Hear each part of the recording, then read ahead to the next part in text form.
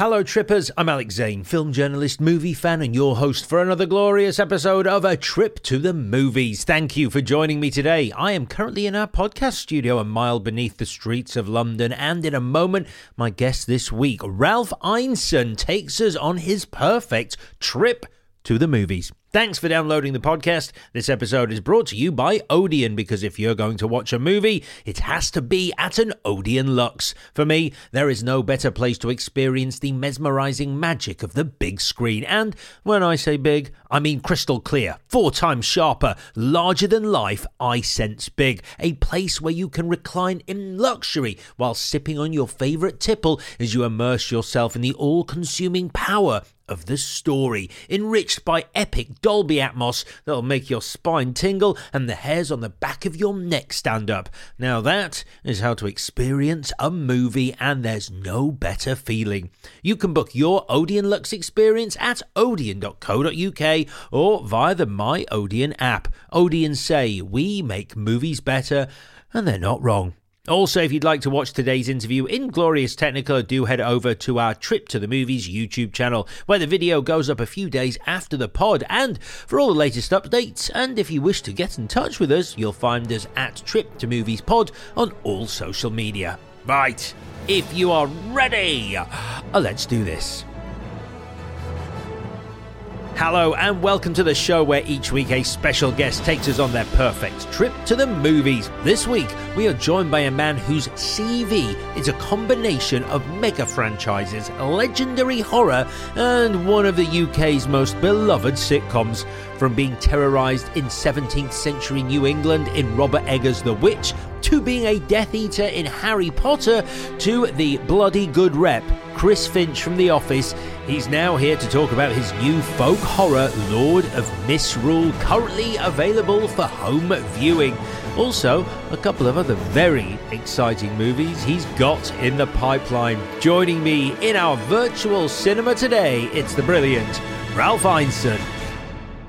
Ralph Ineson, it's great to have you on the show. How are you, mate? I'm very well, thank you.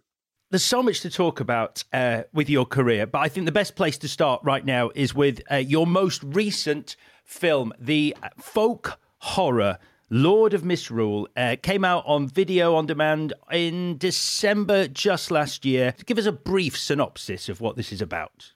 So Tuppence Middleton plays a young vicar who arrives in this quirky but quaint-looking English village with lots of quirky, quaint neighbours. And during the Harvest Festival kind of thing, which is, slightly pagan, but just looks like a quaint and quirky village. And then her daughter goes missing that evening. And you suddenly dive into the village and the customs and the rituals of the village, and it becomes clear that it's not quaint and quirky, really. It's really quite dark. I think that's about as far as I can go without spoiling. No, I appreciate that. I'm going to do the same with my questions, try and avoid spoilers. So tell me when this first landed on your radar. I obviously know you've worked with the director, William Brent Bell, before. So did you get a script? Was it a meeting? Did you start talking about this when you worked together on Brahms, The Boy 2? No, it was a really odd one. I'd had to pull out of a film in Canada, and Brent was in London starting to prep for The Lord of Misrule. And he came to me with the script. He actually came to my local pub, and he'd sent me the script the day before, and I'd read it, and I couldn't see any part because the Jocelyn part was originally written as a woman, as a 70-year-old woman. So when I read the script, I was like, it's great, have fun doing that, but there's kind of nothing for me in there. I was too old to be the husband or anything like that. So I was like, well, what do you want me to do? And he said, no, I've got this idea that you could play Jocelyn. And so I went, okay. So I went ahead and reread it and thought about it again. And yeah, it turned out to be quite an interesting choice to take a character originally written as a woman and play it, pretty much word for word and gesture for gesture as it was originally written. It just comes over very differently when it's I look about 60, I suppose, in the movie, a 60-year-old, 6'3" bloke, rather than a tiny little 70-year-old woman. So, yeah, it just adds an extra layer of kind of oddness The character's a bit very dark. He's got a lot of kind of painful history of losing a child of his own, of being a widower, and all that. So there's a real darkness to him, as one of the characters refers in the film. So I think he was described as sympathetic and repulsive at the same time. So I'm kind of proud of that. Proud of pulling that one off. I mean, he does seem like a fascinating character for you to inhabit. This patriarch of this village. He's steeped in, let's call them, the old ways. And I certainly don't think I've heard the line, "Would you like some tea?" ever said with quite so much menace. I mean, tell me, you had fun saying that. It looks like you had fun. Oh yeah, no, I had a blast doing it because I worked running with Brent before. It was great fun on set. His sets always are. And the character was endless fun to just try stuff with, because if you're just trying to freak people out, it's very easy to just kind of scream and shout and dominate people. But there's something more interesting in the fragility of people like that, I think. Although I'm not quite sure I back Brent's decision to have not full rear nudity of mine. When I saw it, I was like, mate, did you really have to? I didn't think my arse was out. Yeah, that was a bit of a shock when I saw it. So I apologise to all of you in public when you see that. That's Brent's decision, not mine. It feels like, it's important for the role, because this country has such a rich history of folk horror in film. I mean, you go back to the likes of The Wicker Man and Witchfinder General, to more recent films like Alex Garland's Men or Ben Wheatley's In the Earth. I mean, I've always been a fan of the kind of genre, like you say, going back to Wicker Man and Witchfinder General and all those kind of things. And I've also kind of worked a lot in that kind of stuff over the last 10 years. So yeah, you do, I don't know, you do kind of feel constantly connected to the world of spooky. Yeah, well, we're going to talk about one of those movies in particular in just a moment. But you and I were both born in the same place. You were born in Leeds as well, weren't you? I was indeed, yeah. Did you spend a lot of time there before you left? It's a wonderful city. It is. I mean, I go back for football more than anything else, to be honest. Most of my family lived there, but me and my parents moved out to near York when I was a kid. Because while Leeds is obviously not a small village community like the village of Barrow in Lord of Misrule, there's plenty of villages on the outskirts of Leeds. I went to a school called Boston Spa right out of Leeds, and there's a million villages around there which have that feel that I didn't grow up around, which is that sort of curtain twitching, small community. Absolutely, yeah. I grew up in a few different villages around North Yorkshire, and yeah, you always got that feeling, with the local pub and the post office, and just the claustrophobic nature of places like that. Yeah, they kind of bring a horror all of their own. They do. They really do. And you touched on this a minute ago, because I did prefix my list of folk horror by saying British folk horror, but arguably one of the greatest folk horrors in recent memory is Robert Eggers' The Witch. Talk me through becoming part of that wonderful, terrifying picture. When did you first meet Robert?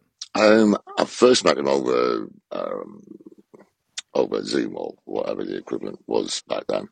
And talked to him about it, and it was strange, because I was at a point in my career where I was constantly doing decent kind of small roles in good quality films, but and then I got this script through, which was for your consideration, and that was a term I'd kind of never heard before. It's usually that's the script, that's the part. Do you want to play it or not?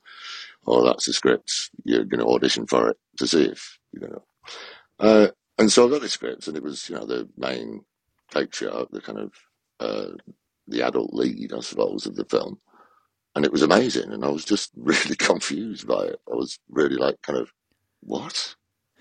Like, did you mean to send it to Ray Fiennes or what?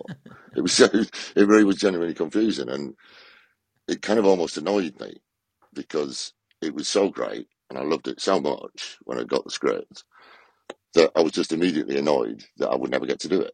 I just assumed that it was like one of those ones where you go, oh yeah, great. Well, someone will have great fun doing that, but it's not going to be me. So I really did. And then my agent kind of rang me up after the new year and said, oh, so what do you think? And I went, what? She went, that script that you've been almost offered. And I'm like, oh, you didn't realise they were that serious about it. So then I met with Robert and eventually got properly cast and approved by the people who put the money in.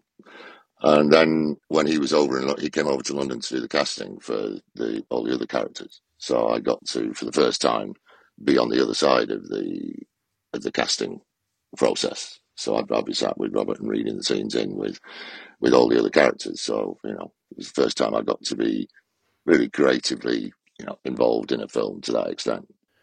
And was it immediately obvious in the room when Anya Taylor-Joy auditioned? Was it clear from the get-go that this was something special here? She was something special. This was exactly right for the film. Well, you see, ever from the start of the process of the film, I, for some reason, was absolutely convinced it was going to be really good. Just there was no doubt in my mind, and that continued all the way through. And it used to annoy like Kate Dickie and Rob sometimes, and I'd be kind of just don't worry about it, it's fine, it's going to be great. And so all the way through. But one thing that I have to admit I got wrong was the final two that we auditioned for the role were an actress called Molly Windsor, who's a fantastic actress who's done lots of great stuff in the last 10 years. I think she was about 15 at the time, 15 or 16, and she was auditioning for the same role as Anya. And she's from Yorkshire and had the accent and just had this just 16-year-old Yorkshire farm lass vibe about her, and she's absolutely brilliant. And I loved it. And Anya came in and she responded and she was stunning, obviously, and hadn't had time to really work on the accent and all this kind of thing. And so I was like, oh, she's great, she looks amazing. But from an actor's point of view, I was like, and I spoke to Rob about it afterwards, and kind of like, it's obvious, isn't it? And I went, yeah. And he went, oh.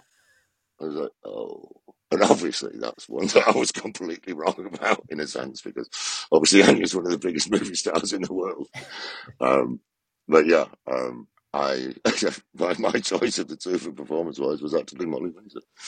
So it shows how much I know about this kind of stuff. It's an incredible performance, obviously, you give as William in the film. Did it feel special for you? Where at that point in your career, did you sort of go, "This is, I don't want to say game changer, but this is going to be a real moment in my career"? Yeah, absolutely, it did. Because it was spooky all the way through from getting the script. I kind of knew it was the chance that I'd been waiting for a long time to actually, get my acting chops out and do something a bit more substantial, a character that's got a proper journey. And I hadn't often had the chance to do that kind of thing. And I got a chance to prepare, so I lost like 2.5 stone to play the part, to get skinny, because as soon as we cast Kate Dickie, who's naturally so lean anyway, it was like Rob kind of pointed to her and went, you've got to look like you eat the same diet.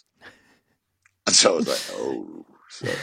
So yeah, no, there was not a lot of beer or bread eaten for a long time, and a lot of hot yoga and stuff. So yeah, I really committed to it. Loved it. It was such an intense and brilliant experience. So Kate is, one of my best friends for life. Rob is as well. I saw him in Soho last week. So yeah, it's an absolute life and career changing job. Brilliant. Did you ever ask Rob? We're going to be talking about Robert Eggers and you working with him as we go on our journey. But did you ever actually ask him and go, when this script arrived to me, I genuinely wasn't sure it was for me. Where did you see me? How did this script end up in my hands?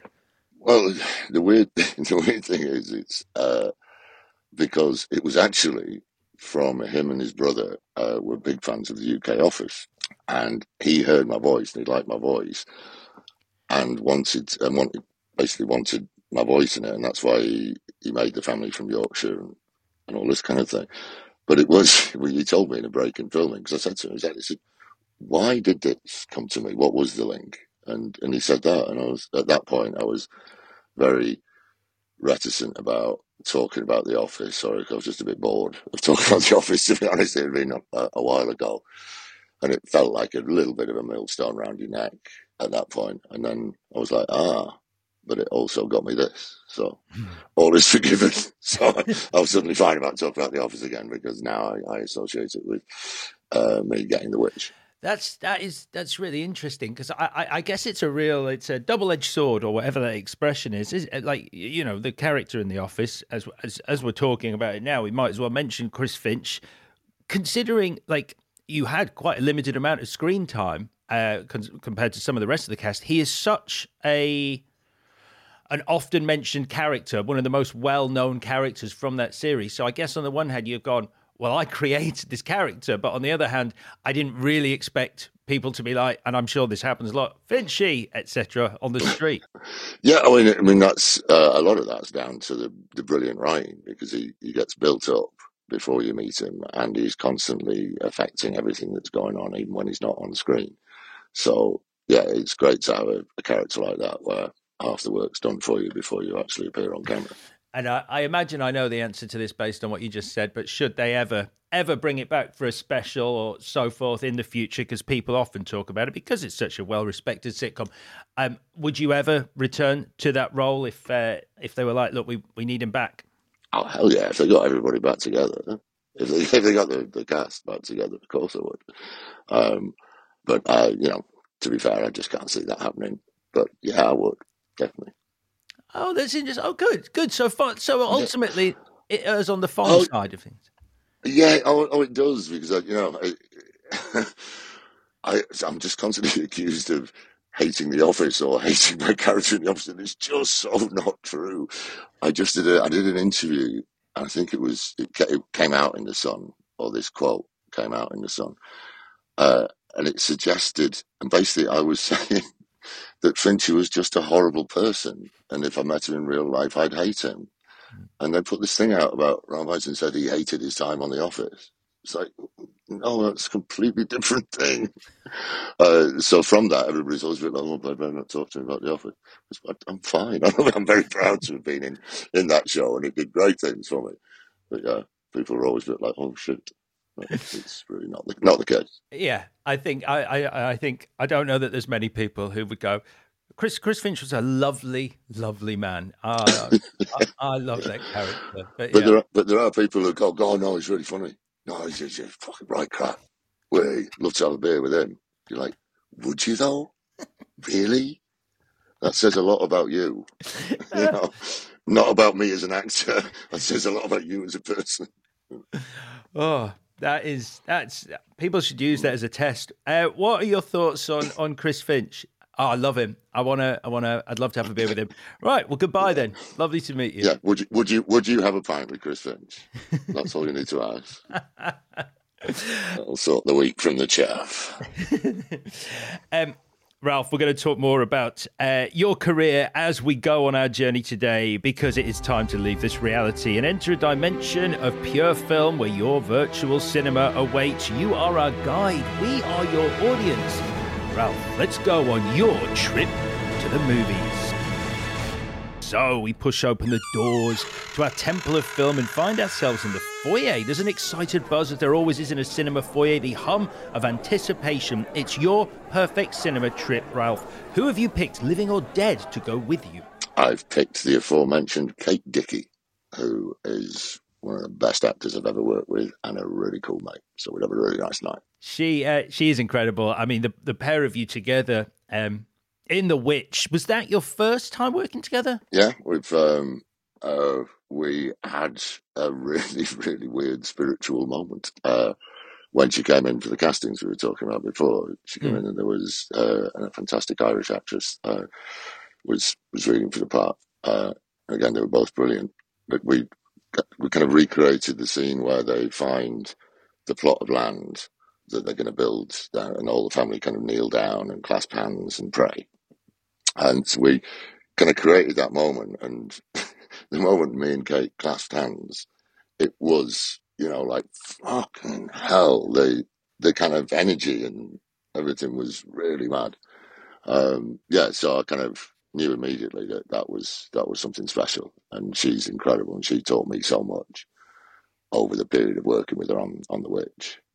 Going forward, she's amazing, and obviously I've worked with her on the Green Knight as well, which was fantastic. Yeah, yes, and I mean, you've got quite a fair few films together, like you say, The Witch, The Northman. You're both in Robert Eggers' The Northman. You mentioned The Green Knight, and weirdly, this is just weird. You both play first order officers in The Last Jedi. We do, yes. Although, like 80% of my already very small part was left on the cutting room floor. I think you can see it in some kind of DVD extras. Yeah, Kate's in it a little bit more than I am. But yeah, we're inseparable in the cinema world, apparently. Did you ever speak about that? Were you like, is this weird? Is this? Did they see The Witch and go, oh, we'll get the couple from The Witch back together? I think if you're in a certain zone of casting, if you like Kate, you like me, and vice versa, kind of thing. Maybe that's it. I don't know. You have to ask David Lowery or the people who cast us after. But yeah, I think maybe if you like those kind of faces, maybe. You, as you said, yeah. So there was a whole big scene from the Last Jedi that was cut that you were a part of, wasn't there? It was a chase through the Star Destroyer with Finn, John Boyega's character. Yeah, I had my own troop of stormtroopers, everything. I had a little droid called BB-8, like black BB-8, buzzing around next to me. 25 stormtroopers behind me. I was like, I was born in '69, so I was 7 years old when the first Star Wars came out.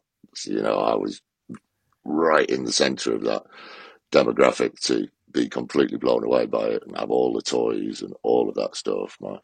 My son was the right age when the last lot came out, the second bunch. He's 25 now.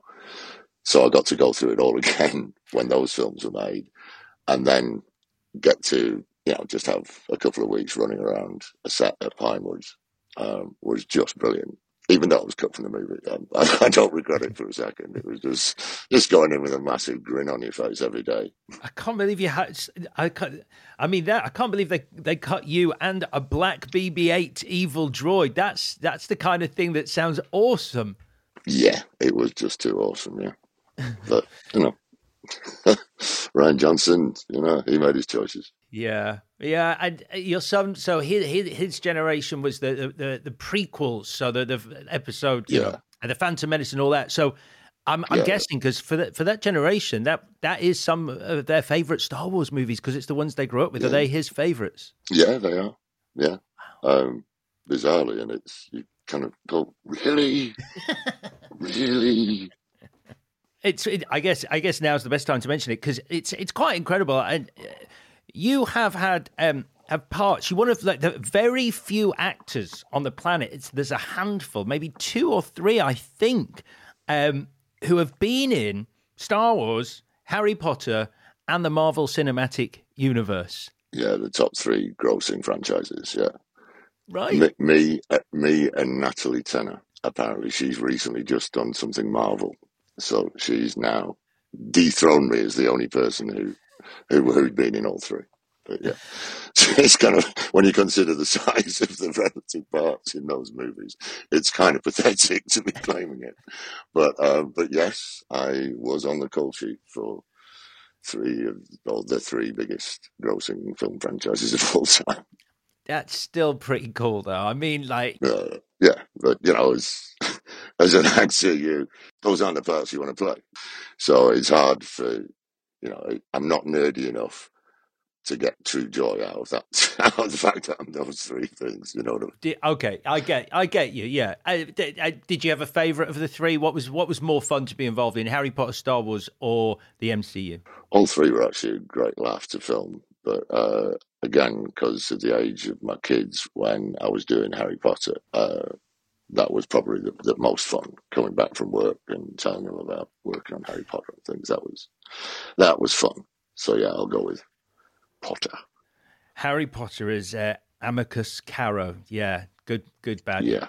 Right, there's a clock on the wall in the foyer, Ralph. It reads a specific time. What time of day are we going to the cinema? 6 p.m. So Plenty of time to have something to eat, have a few drinks, and discuss after the film. I love that. I love the chat afterwards is almost as fun as the film itself. Yeah, absolutely. 6 p.m. it is. We're going at 6 p.m. to build in time for a nice beer and a chat afterwards. Okay, you booked the tickets for this trip, Ralph. Thank you very much. Where in the auditorium are we going to be sitting? I think right in the middle on the back row. Part of it's, I'm not a huge fan of people sitting behind me, but also I'm quite tall and I'm quite fidgety, so I always feel a bit guilty about the fact that someone's going to have a head moving side to side in front of them. So I prefer to be at the back, keep myself out of it. I understand that. At some point, I'm probably going to ask a professional from my end exactly what that says about me. The fact that I don't like people behind me either. I don't know. I mean, we have the similarity of Leeds. Perhaps cinemas in the north were particularly dangerous when we were growing up. Maybe they were. I don't know. There's some deep buried trauma of getting popcorn on the back of our heads as kids or something. I don't know. Yeah. But I like your seat choices. Right, we're going to sit in the middle, at the back. The final thing we need before we leave the foyer. Oh, the air is full of wonderful smells. All manner of snacks and foodstuffs are available at the various counters. What are you choosing to eat? Boringly, salted popcorn. You know, that's just I don't particularly have a sweet tooth, and I quite like salted popcorn. That's the correct answer. It's the classic order. I'm going to ask just because obviously this is a virtual cinema of dreams. I can't tempt you with a hot dog, some pizza, nachos. Occasionally a hot dog. Yeah, that would be my second to if I'm particularly hungry. But yeah, no, I do like to go to the cinema and then eat afterwards if we're talking the ideal night. So I'm not going to actually fill myself up with a lot of pick and mix or nachos or anything like that. Salted popcorn it is. Anything to drink. You can have anything you like. Oh, I'll go with a beer. Nice. Yeah, nice lager. Nice, like kind of Italian. Yeah, something fresh. Peretti or something like that. All right, that's good. Not a bitter man, because we obviously grew up, I say grew up. Leeds famously had the Tetley Brewery. Yeah, I mean, I always used to drink bitter before I moved down to London. But I think if you grow up drinking beer that's pulled through what do you call it, sparkler, to put a head on it. If that's the way you're used to drinking bitter, the way it's served down south without the sparkler, pretty flat, just looks like a really bad pint. And it just, however much the beer might be exactly the same beer, because it hasn't had the air put through it and it doesn't have a head, my brain just says that's a really bad pint. So years ago, I started drinking lager and Guinness because can't drink the beer down south, which makes me sound like a terrible cliched northerner, but it's true. Well, I remember years ago, so this is the naughty. So this is still before all the fancy lagers came along. It was pretty much, you'd have, Carling and Foster's were the only two lagers on tap. And I went to Amsterdam and had a Dutch beer for the first time. And it was like this epiphany, like it was cold and actually fizzy. And not like the lager that we were getting in UK pubs at that point. Yeah. No, we have caught up considerably, thankfully. We have. Right. On that note, let's leave the foyer. We push open the doors to the corridor down towards the auditorium. Now, it's looking a little bare at the moment, so I'm going to put up posters along the wall to illustrate some of your most important movie memories. And the first poster I'm putting up depicts your fondest movie memory. I think it's got to be my very first visit to the cinema, which was Malton Cinema. It's a little market town in North Yorkshire. And it was to see Disney's The Jungle Book, which was just amazing. Loved it, still do. And just the whole experience of the room, the lights, the foyer, just everything about it was immediately magical. And still love it. Still love the movie. The whole ceremony around visiting a cinema to watch a film, it is part of the experience, isn't it? Oh, absolutely, yeah. And especially as a kid, it was just, I equated to the first time you go to a football match as a kid. It's just such a visceral experience, everything about it. And I think it's the same thing the first time you get taken to the cinema as a kid. I hope it is for kids these days. It certainly was when I was a kid. And I hope kids still get that same experience of that was. And The Jungle Book, what a movie to start to your cinema going life with. I remember first time I saw that bit at the end where you think Baloo might be dead was heartbreaking. Oh, oh, yeah, no, trauma-inducing stuff. And at one point, almost nearly had the Beatles in it. Those vultures at the end in that scene. I think they were meant to be the Beatles, weren't they?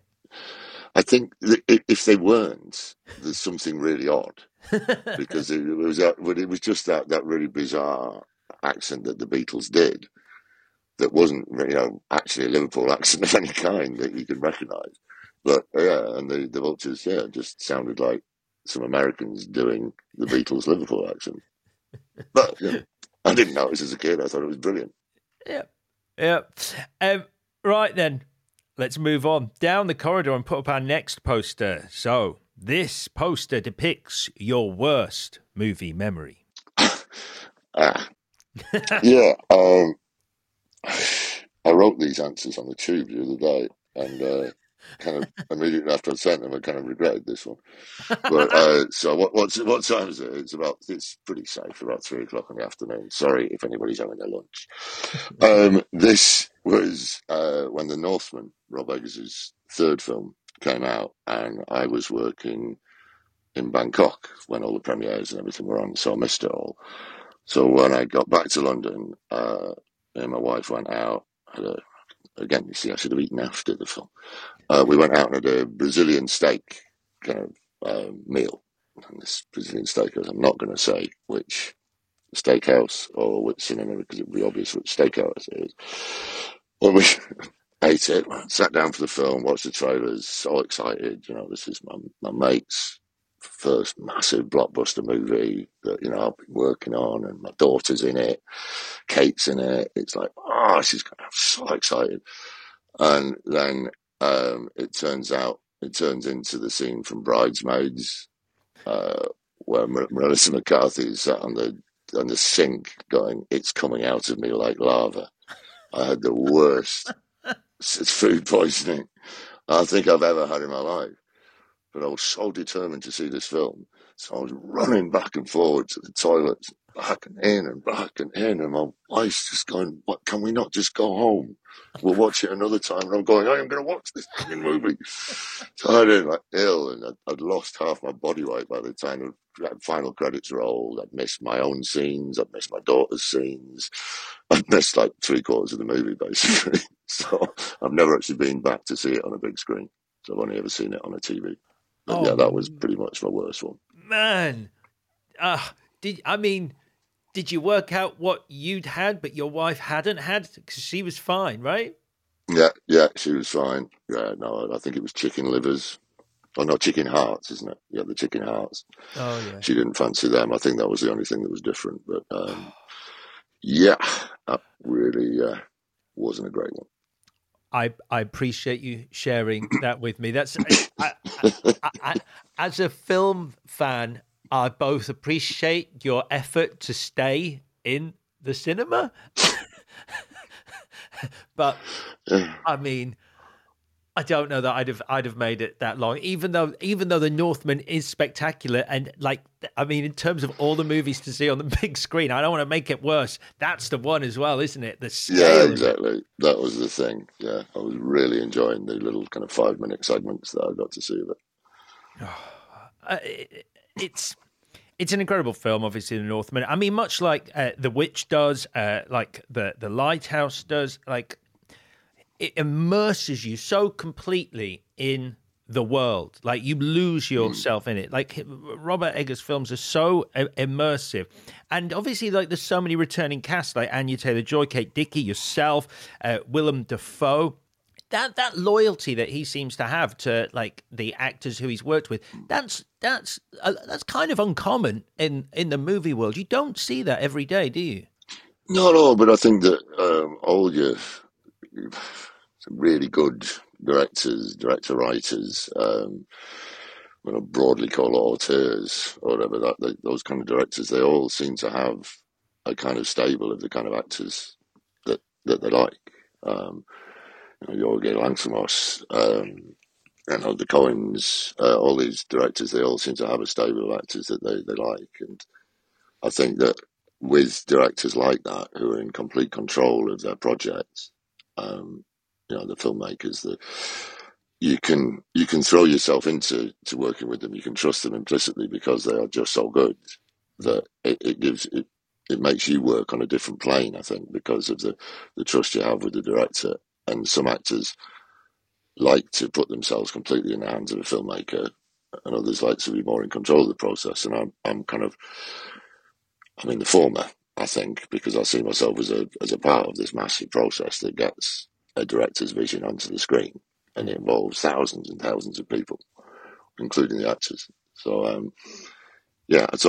hope that certain directors recognise that kind of thing, which I think Rob does. It's like he demands a very specific type of performance, and it's a very demanding way of making films, the way he does it. But I love it. It's wonderful. It's exciting, and I think that maybe the way that those kind of directors have that stable of actors is because they're the kind of actors who want to work in that way. Yeah. And it gives you a shorthand that you don't have if it's the first time you're working with someone. I've just done my third film with Rob Eggers, and I would hardly speak to him day on day, because it's kind of, I know what you want.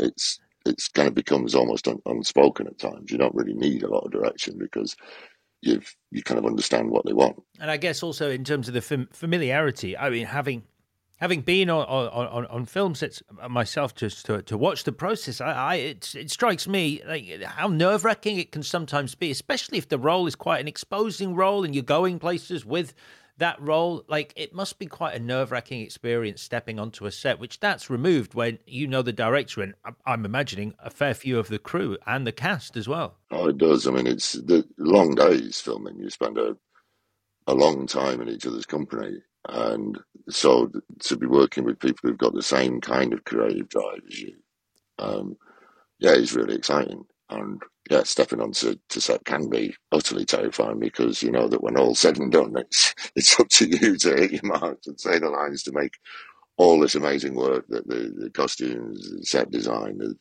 director of photography, everybody's work's gone into this moment. And sometimes you do sit there and go, oh, these are incredibly talented people who've done all this work, and I keep tripping up over that same syllable in the same line. You're like, no. You mentioned working with great directors, of course. Robert Eggers is one. Another great director you have worked with is a legend of cinema, no less, Mr. Steven Spielberg, on Ready Player One. I'm guessing here, but it's safe to say you were a fan before you worked with him? Yes, just a bit. Yeah, I mean, how can you not be? He's the godfather of cinema, or I don't know how you describe him, but whatever the top accolade is, that's him. So yeah, it's just incredible to be asked to work with him. And what was he like on set? Because obviously it's a huge movie. Your scenes that you share, where he's directing you, they're slightly more intimate in terms of they are character scenes as opposed to the big action scenes. What was he like in those scenes directing you? It was amazing because it was a very small set. It was a caravan. We were kind of living in a caravan. So there was the dolly, the grip, and the cameraman, and the boom operator, and then the three of us actors in the scene. So there wasn't room for anybody else to be in there. So he was just outside the caravan at monitors, watching on the monitor, and he'd kind of pop in and out with a note every now and again. And I was there, and we were stood there. Julie, who plays my girlfriend in it, or I play her boyfriend. We stood there, and we've suddenly realised with horror that we had exactly the same thing. Is that Steven Spielberg comes to you, and you've met him, and however many times you meet him, you can't help but your brain's going, "That's Steven Spielberg. Steven Spielberg's talking to me." And your brain's just kind of going that, and you don't hear anything he says. And you think you get over it. So I'm there on set, and he comes in and he goes, he gives me this note and walks away. I look and I go, what did he say? And she went, da, da, da, da. And I went, oh no, thank you. And she goes, don't worry, I do exactly the same thing, so let's just hear each other's notes. So every time you kind of nod and you go, yeah, absolutely, yeah, great. walk away, and we'd have to give each other the note from Spielberg because you just can't help but go. Because the face, just the beard, the glasses, just everything about it is kind of iconic. Um, More so than any actor I can think of. You know, as far as being stage struck or starstruck, Yeah. it was an incredible thing. But he was absolutely such a nice guy, and was so warm. With my daughter visited set one day, and he gave her own cans, sat her next to him on the Video Village. And it turns out there was a point in the movie where I come out of my bedroom with my hands down my crotch, scratching my nuts Hmm. before I say my line. It wasn't scripted or anything. So I chucked it in because my guy was a horrible slob. So I come out and done it. And my daughter, who was about 12 maybe at the time, was sat at the monitor next to Spielberg. And he comes in and goes, oh, that thing you're scratching. And I went, yeah. And he goes, your daughter doesn't like it. And I went, okay. But do you like it? He went, yeah, I think it's great. Keep it in. And I was just like, she's just going to moment. I was like, what reality am I in here? Am I taking notes from my daughter through Steven Spielberg? No, thankfully that's not happening. He was just messing with me. But Oh, really? yeah, That's so funny. I thought for a moment your daughter had literally like tapped him on the shoulder and go, Stephen, quick note. The whole scratching the crotch thing, I think we need to lose that. I think that is almost what happened. Because I think he turns around and he probably just turned around and goes, hey, what do you think? And she probably went, I don't like him scratching his nut. Because she's like that. She's confident and would speak her mind. So that's probably how it went. And then he came in and went, oh, by the way, your daughter hates the nut scratching. But I Brilliant. Brilliant.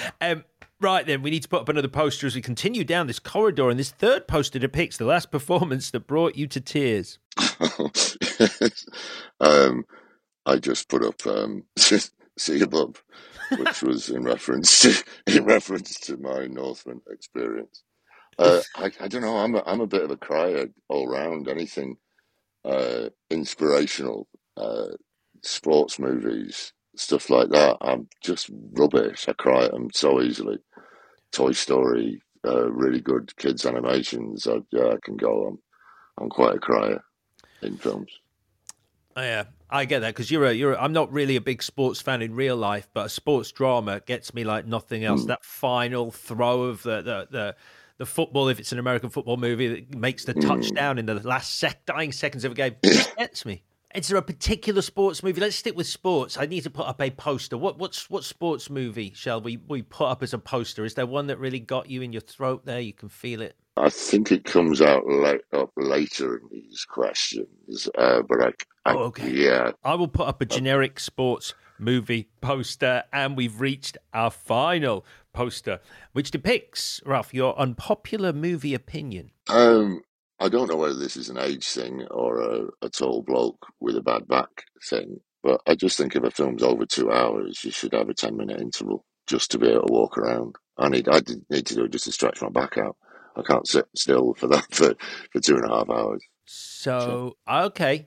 Now I'm literally just gonna play devil's advocate here. So, are we mm, saying 2 hours or 2.5 hours? Because The Northman, for example, that's two mm, 2 hours 15 minutes. Now, based on mm. how immersive it is, would you put an interval in that? I would, Oh but wow. that's for my personal experience. I know that Robert wouldn't, and most filmmakers wouldn't, but if I'm going to the cinema, I would like an interval. But I also appreciate that that is an unpopular opinion, particularly because it's based around my own personal circumstances and probably does take you out of the movie at a very important moment. I just want to be able to go, oh, can you just pause that a minute to the projectionist? Just gonna stretch my hips out. I'm putting up a big poster with the word interval on as your unpopular movie opinion. Right, so we've reached the auditorium. Now, we push open this final set of doors. There is a queue of people hoping to join you and Kate Dickie in the cinema to watch this film that you're going to be playing for us. Do you want to let them in? Do you like a busy communal cinema experience, or do you want it just yourself and Kate? Would hmm. Yeah, it depends on the film really.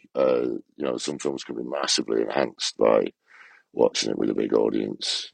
Others, you just want to be completely immersed yourself and have no other interaction, as it were, or not know that there's anybody else in the room. But yeah, I think generally I would like a full, respectful audience.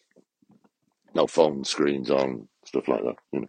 Got you. Well, I'll double check the behaviour of the audience as they walk past us into the auditorium. Make sure they're a cinema respectful crowd, but we'll let them in. The crowd go wild. We take our seats in the middle, at the back. I'm here too. You, me, Kate. Now, the first thing we're going to do before we get to the movie you've picked for us is play a trailer for the film that you are most looking forward to seeing at the cinema. What film are you looking forward to seeing at the cinema? Embarrassingly, I haven't been to see Poor Things yet, which director-wise and cast-wise is so up my street that I've kind of almost been saving it because I know I'm going to love it so much. So yeah, as anything with Willem Dafoe especially.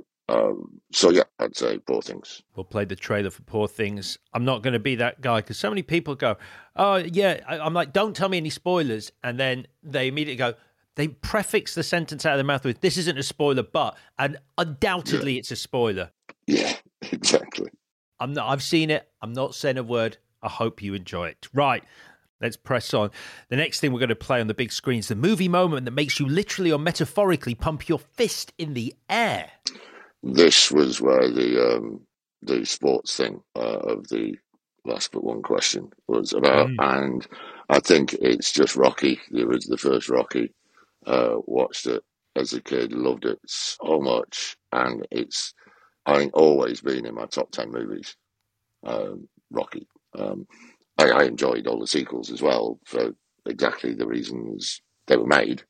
But the original film, I think is a masterpiece. I love it, and yeah, when he finally defeats him and does the agent scene, that's just like. Yeah, the brass comes in of the theme tune over the top, and everybody's in the ring and all that. Yeah, I don't think you can get much better than that. It's incredible, yeah. Really good. It's such an amazing performance by him. He's so good in it. I'm not saying that his other work is bad, but my God, it's like a different genre to what he's doing in Rocky. It's weird. Brilliant. Love it. Yeah. Incredible. Right, we'll play Adrian as the moment that makes you pump your fist in the air. Next, we're going to play what you consider, Ralph, cinema's most shocking moment. Yeah, it's kind of a niche one, but I think it's a moment in a film that's so well earned that you as an audience kind of slowly realize what's going on. And it's a car crash in slow motion where kind of nothing happens. It's in the film Little Miss Sunshine, and Paul Dano's character, I don't know if it was Dano or Dano, but his character wants to be a pilot. He's obsessed about being a pilot. It's everything in his world. And at some point, quite late in the film, and he's just been doing this beautiful, beautiful, quiet, still performance the whole way through the film, but building up, and then I'm almost crying thinking about it. And at this moment, he finds out that he's colourblind in the van, and then you realise that means he can't be a pilot. That everything's falling apart, and he just walks away from the van, and it's just like, oh my God, because the moment's so well earned, and it plays out so slowly in its own way. It's just, yeah, that was, I don't know whether it's a shocking moment, but it was a real, like, oh my God, that's a gut punch. And like you say, it has been so carefully built up to that point because he's so quiet and he doesn't like his family. And you can see that him becoming this pilot is his way out of this family that he's not really getting on with at that point in his life. And to have that snatched away from him. Yeah. No, it was, really heartbreaking. Brilliant. Love that film. Lovely. Lovely. Okay. Next, we're going to play through the Dolby Atmos speakers the line or piece of dialogue from a movie that most affected you. Oh yeah, there are many great lines, and I went really self-indulgent on it and I picked one of my own. Your trip. It was just a very special day, or couple of days on the Green Knight with David Lowery, and Dev Patel in Ireland.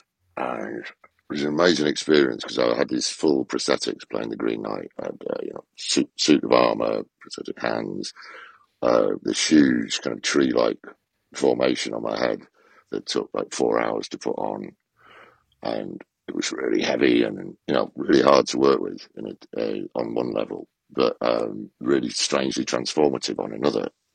So I walked in this huge stuff, and people helping me wandering through this like forest glade to get to this real old abandoned chapel, which they use for the location for the Green Chapel, the Green Knight's home. Just found this thing which is almost perfect. They hardly had to do anything to it, which was spooky in itself. And it was just near where they were shooting a couple of days before. So we found this amazing location, and that day the wild garlic had come into flower. So in this forest, the whole place had this massive aroma of wild garlic, which isn't unpleasant. It doesn't smell like garlic. It does it in a sense, but it's a much more pleasant smell. And really dense, and all my senses, kind of my sense of hearing, you couldn't hear anything. I had huge contact lenses over my eyes, and obviously all your skin's covered. It's a weird experience, kind of being in this bubble as you walk into set, and then suddenly one thing I can do is smell. Suddenly I got this massive waft, which just smelt like, sorry to sound like baldric, but smelt like pure green. It really did. It was like, oh my God.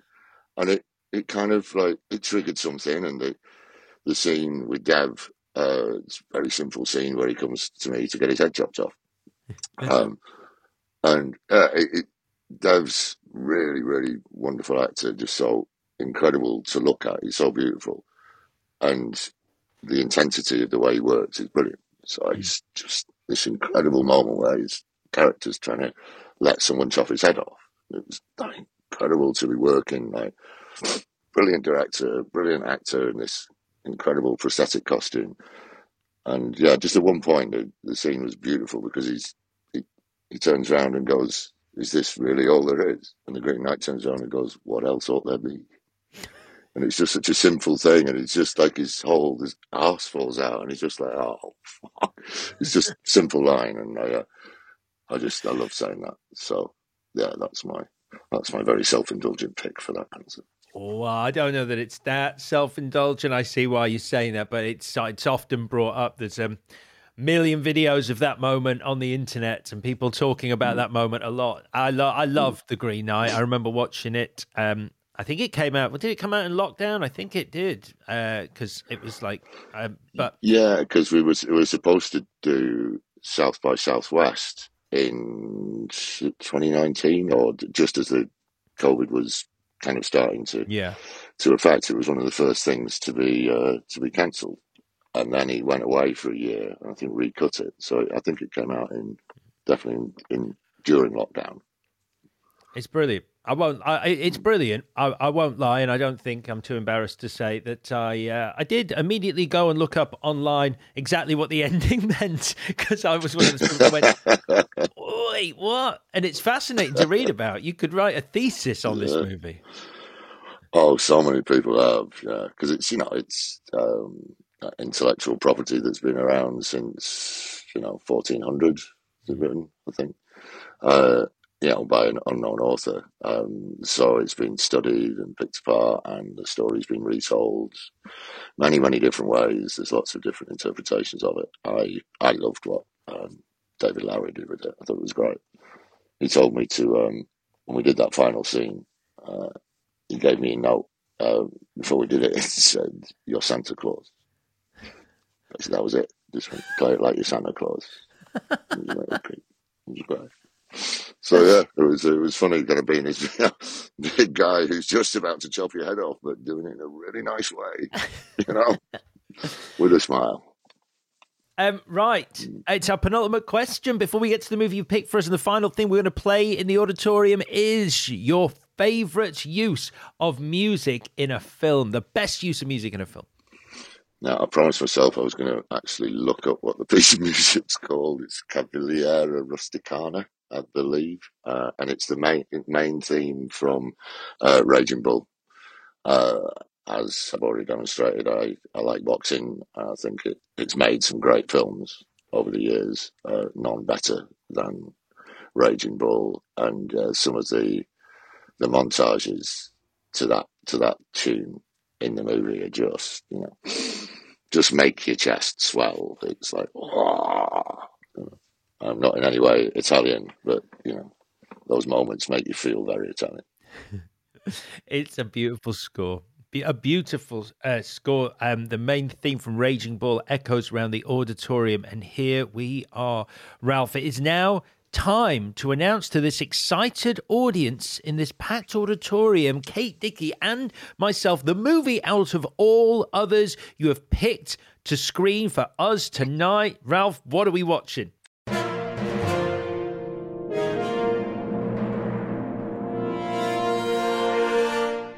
So on this theme of me,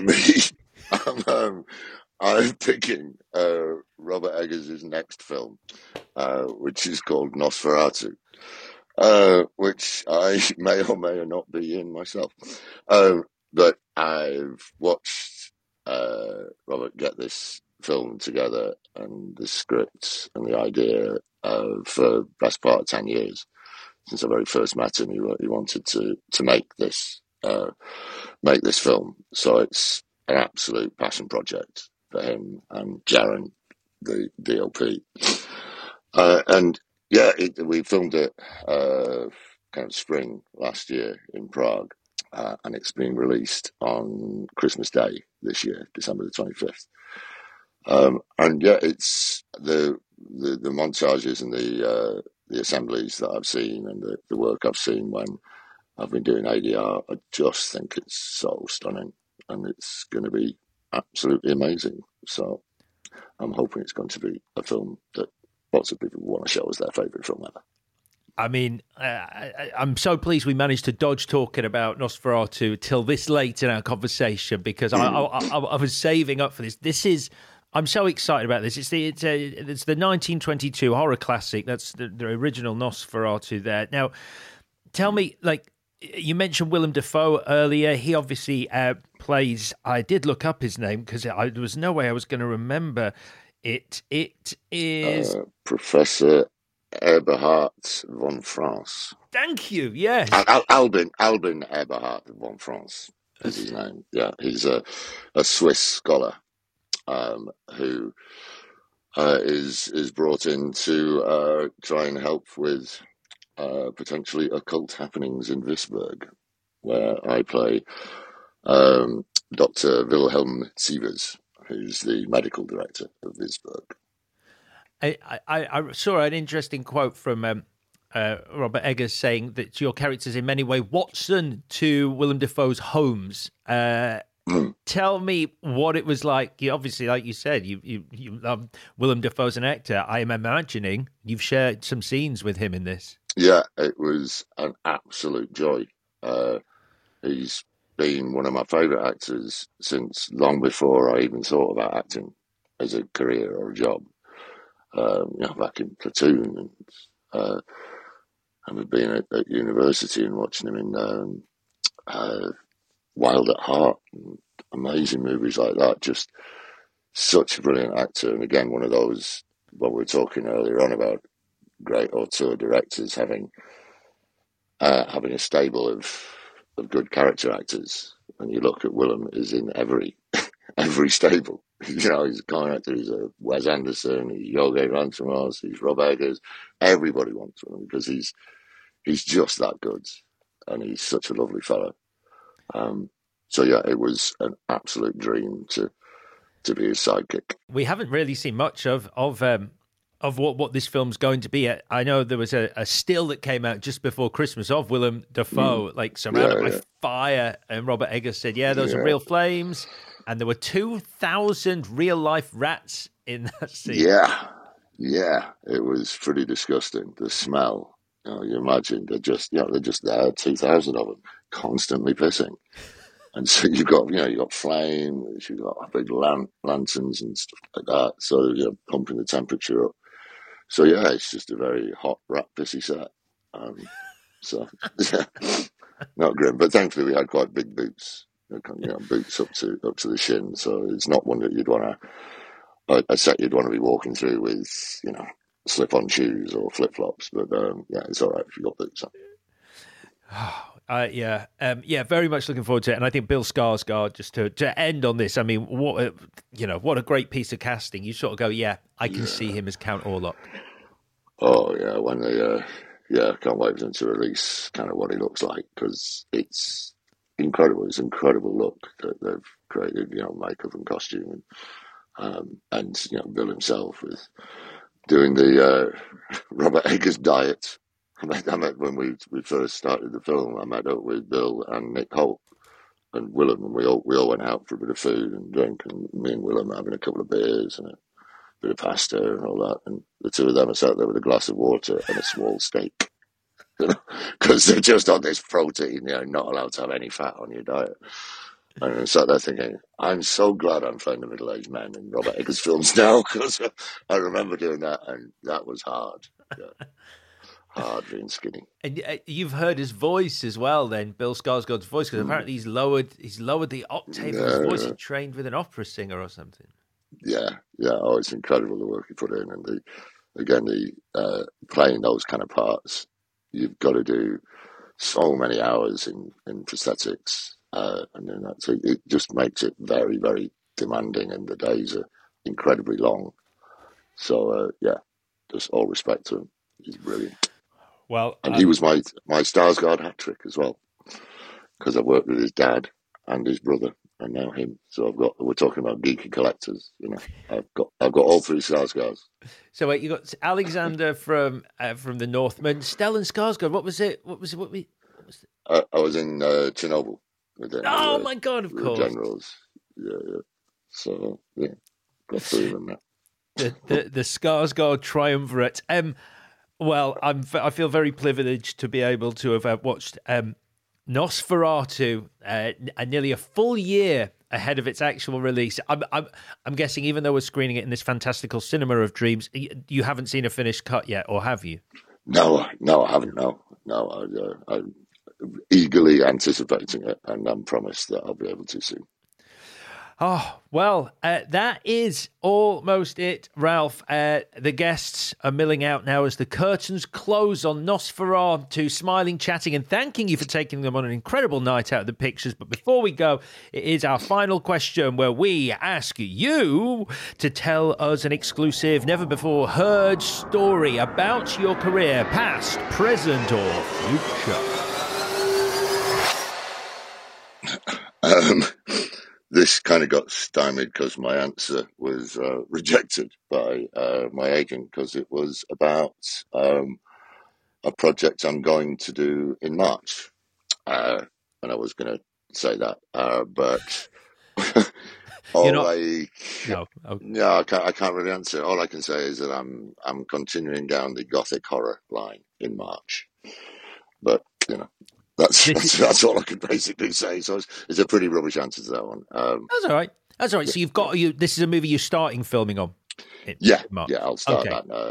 In March. Yeah. Okay, so this isn't the First Omen, because I know you've got that coming out in April.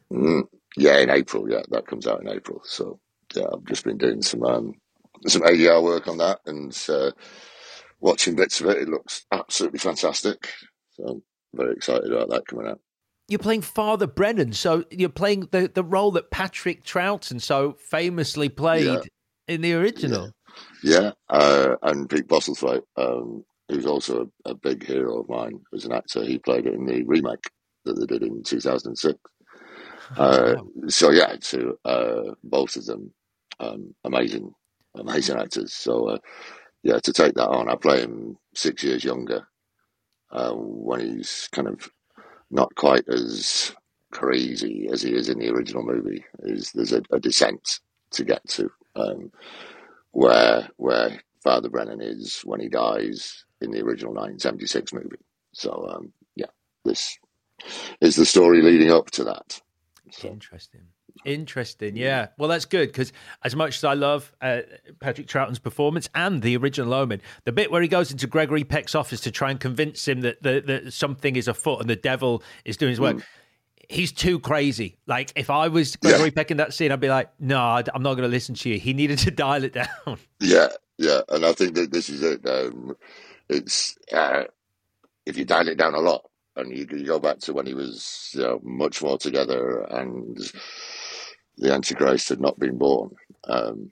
There was still something to going on to. So yeah, I think he's not quite as swivel-eyed in the first Omen as he is by the end of the Omen.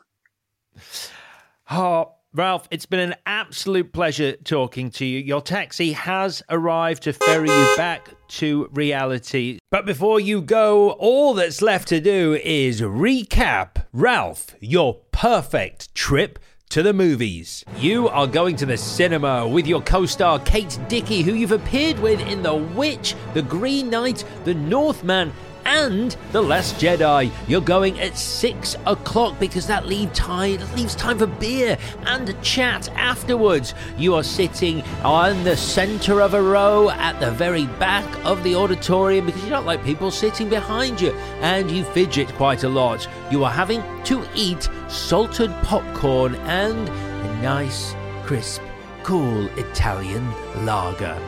We are putting up some posters in the corridor towards the auditorium. The first one depicts your fondest movie memory, and that's your very first trip to the cinema in Malton to see The Jungle Book. Your worst movie memory is a meal at an unnamed Brazilian steakhouse that resulted, how to say this, in you being unable to watch most of The Northman on the big screen, a movie you are in. Chicken Heart, most likely the culprit. The third poster is the last performance that brought you to tears. It is possibly the same experience at the cinema with The Northman and those Chicken Hearts, or an unspecified sports drama, because they all get you. And your unpopular movie opinion is that any film over 2 hours needs an interval. We are playing a trailer for Poor Things, Yorgos Lanthimos' recent movie. We are then playing the moment that makes you literally or metaphorically pump your fist in the air. It's Rocky's ending, Adrian! Then we're playing what you consider cinema's most shocking moment, Paul Dano realising he's colourblind in Little Miss Sunshine. The line or piece of dialogue from a movie that most affected you is your line from The Green Knight, when Dev Patel says, "Is this all there is?" And the Green Knight answers, "What else ought there be?" And the best use of music in a movie is the main theme from Raging Bull. Before we watch Robert Eggers' upcoming movie, Christmas Day 2024, it's released, and that is his take on the 1922 horror classic Nosferatu. Wow, what a trip. All that's left to say is, Ralph, have you had a good time? I've had a great time. It's been lovely. Marvellous. Ralph, have a great rest of your day. Thank you so much. And as Ralph's cab carries him away from our virtual cinema, out of this dimension, back to reality, we must all leave his movie paradise as well. But before I say my final farewell, don't forget you can find the full video for today's Ralph Ineson interview, and indeed for every guest, on our Trip to the Movies YouTube channel. So please head over there and help us grow the pod by hitting subscribe while you're there. And that really is it. I'll be back next week when another guest fills our cinema with their celluloid dreams as they take us on a trip to the movies. Bye-bye.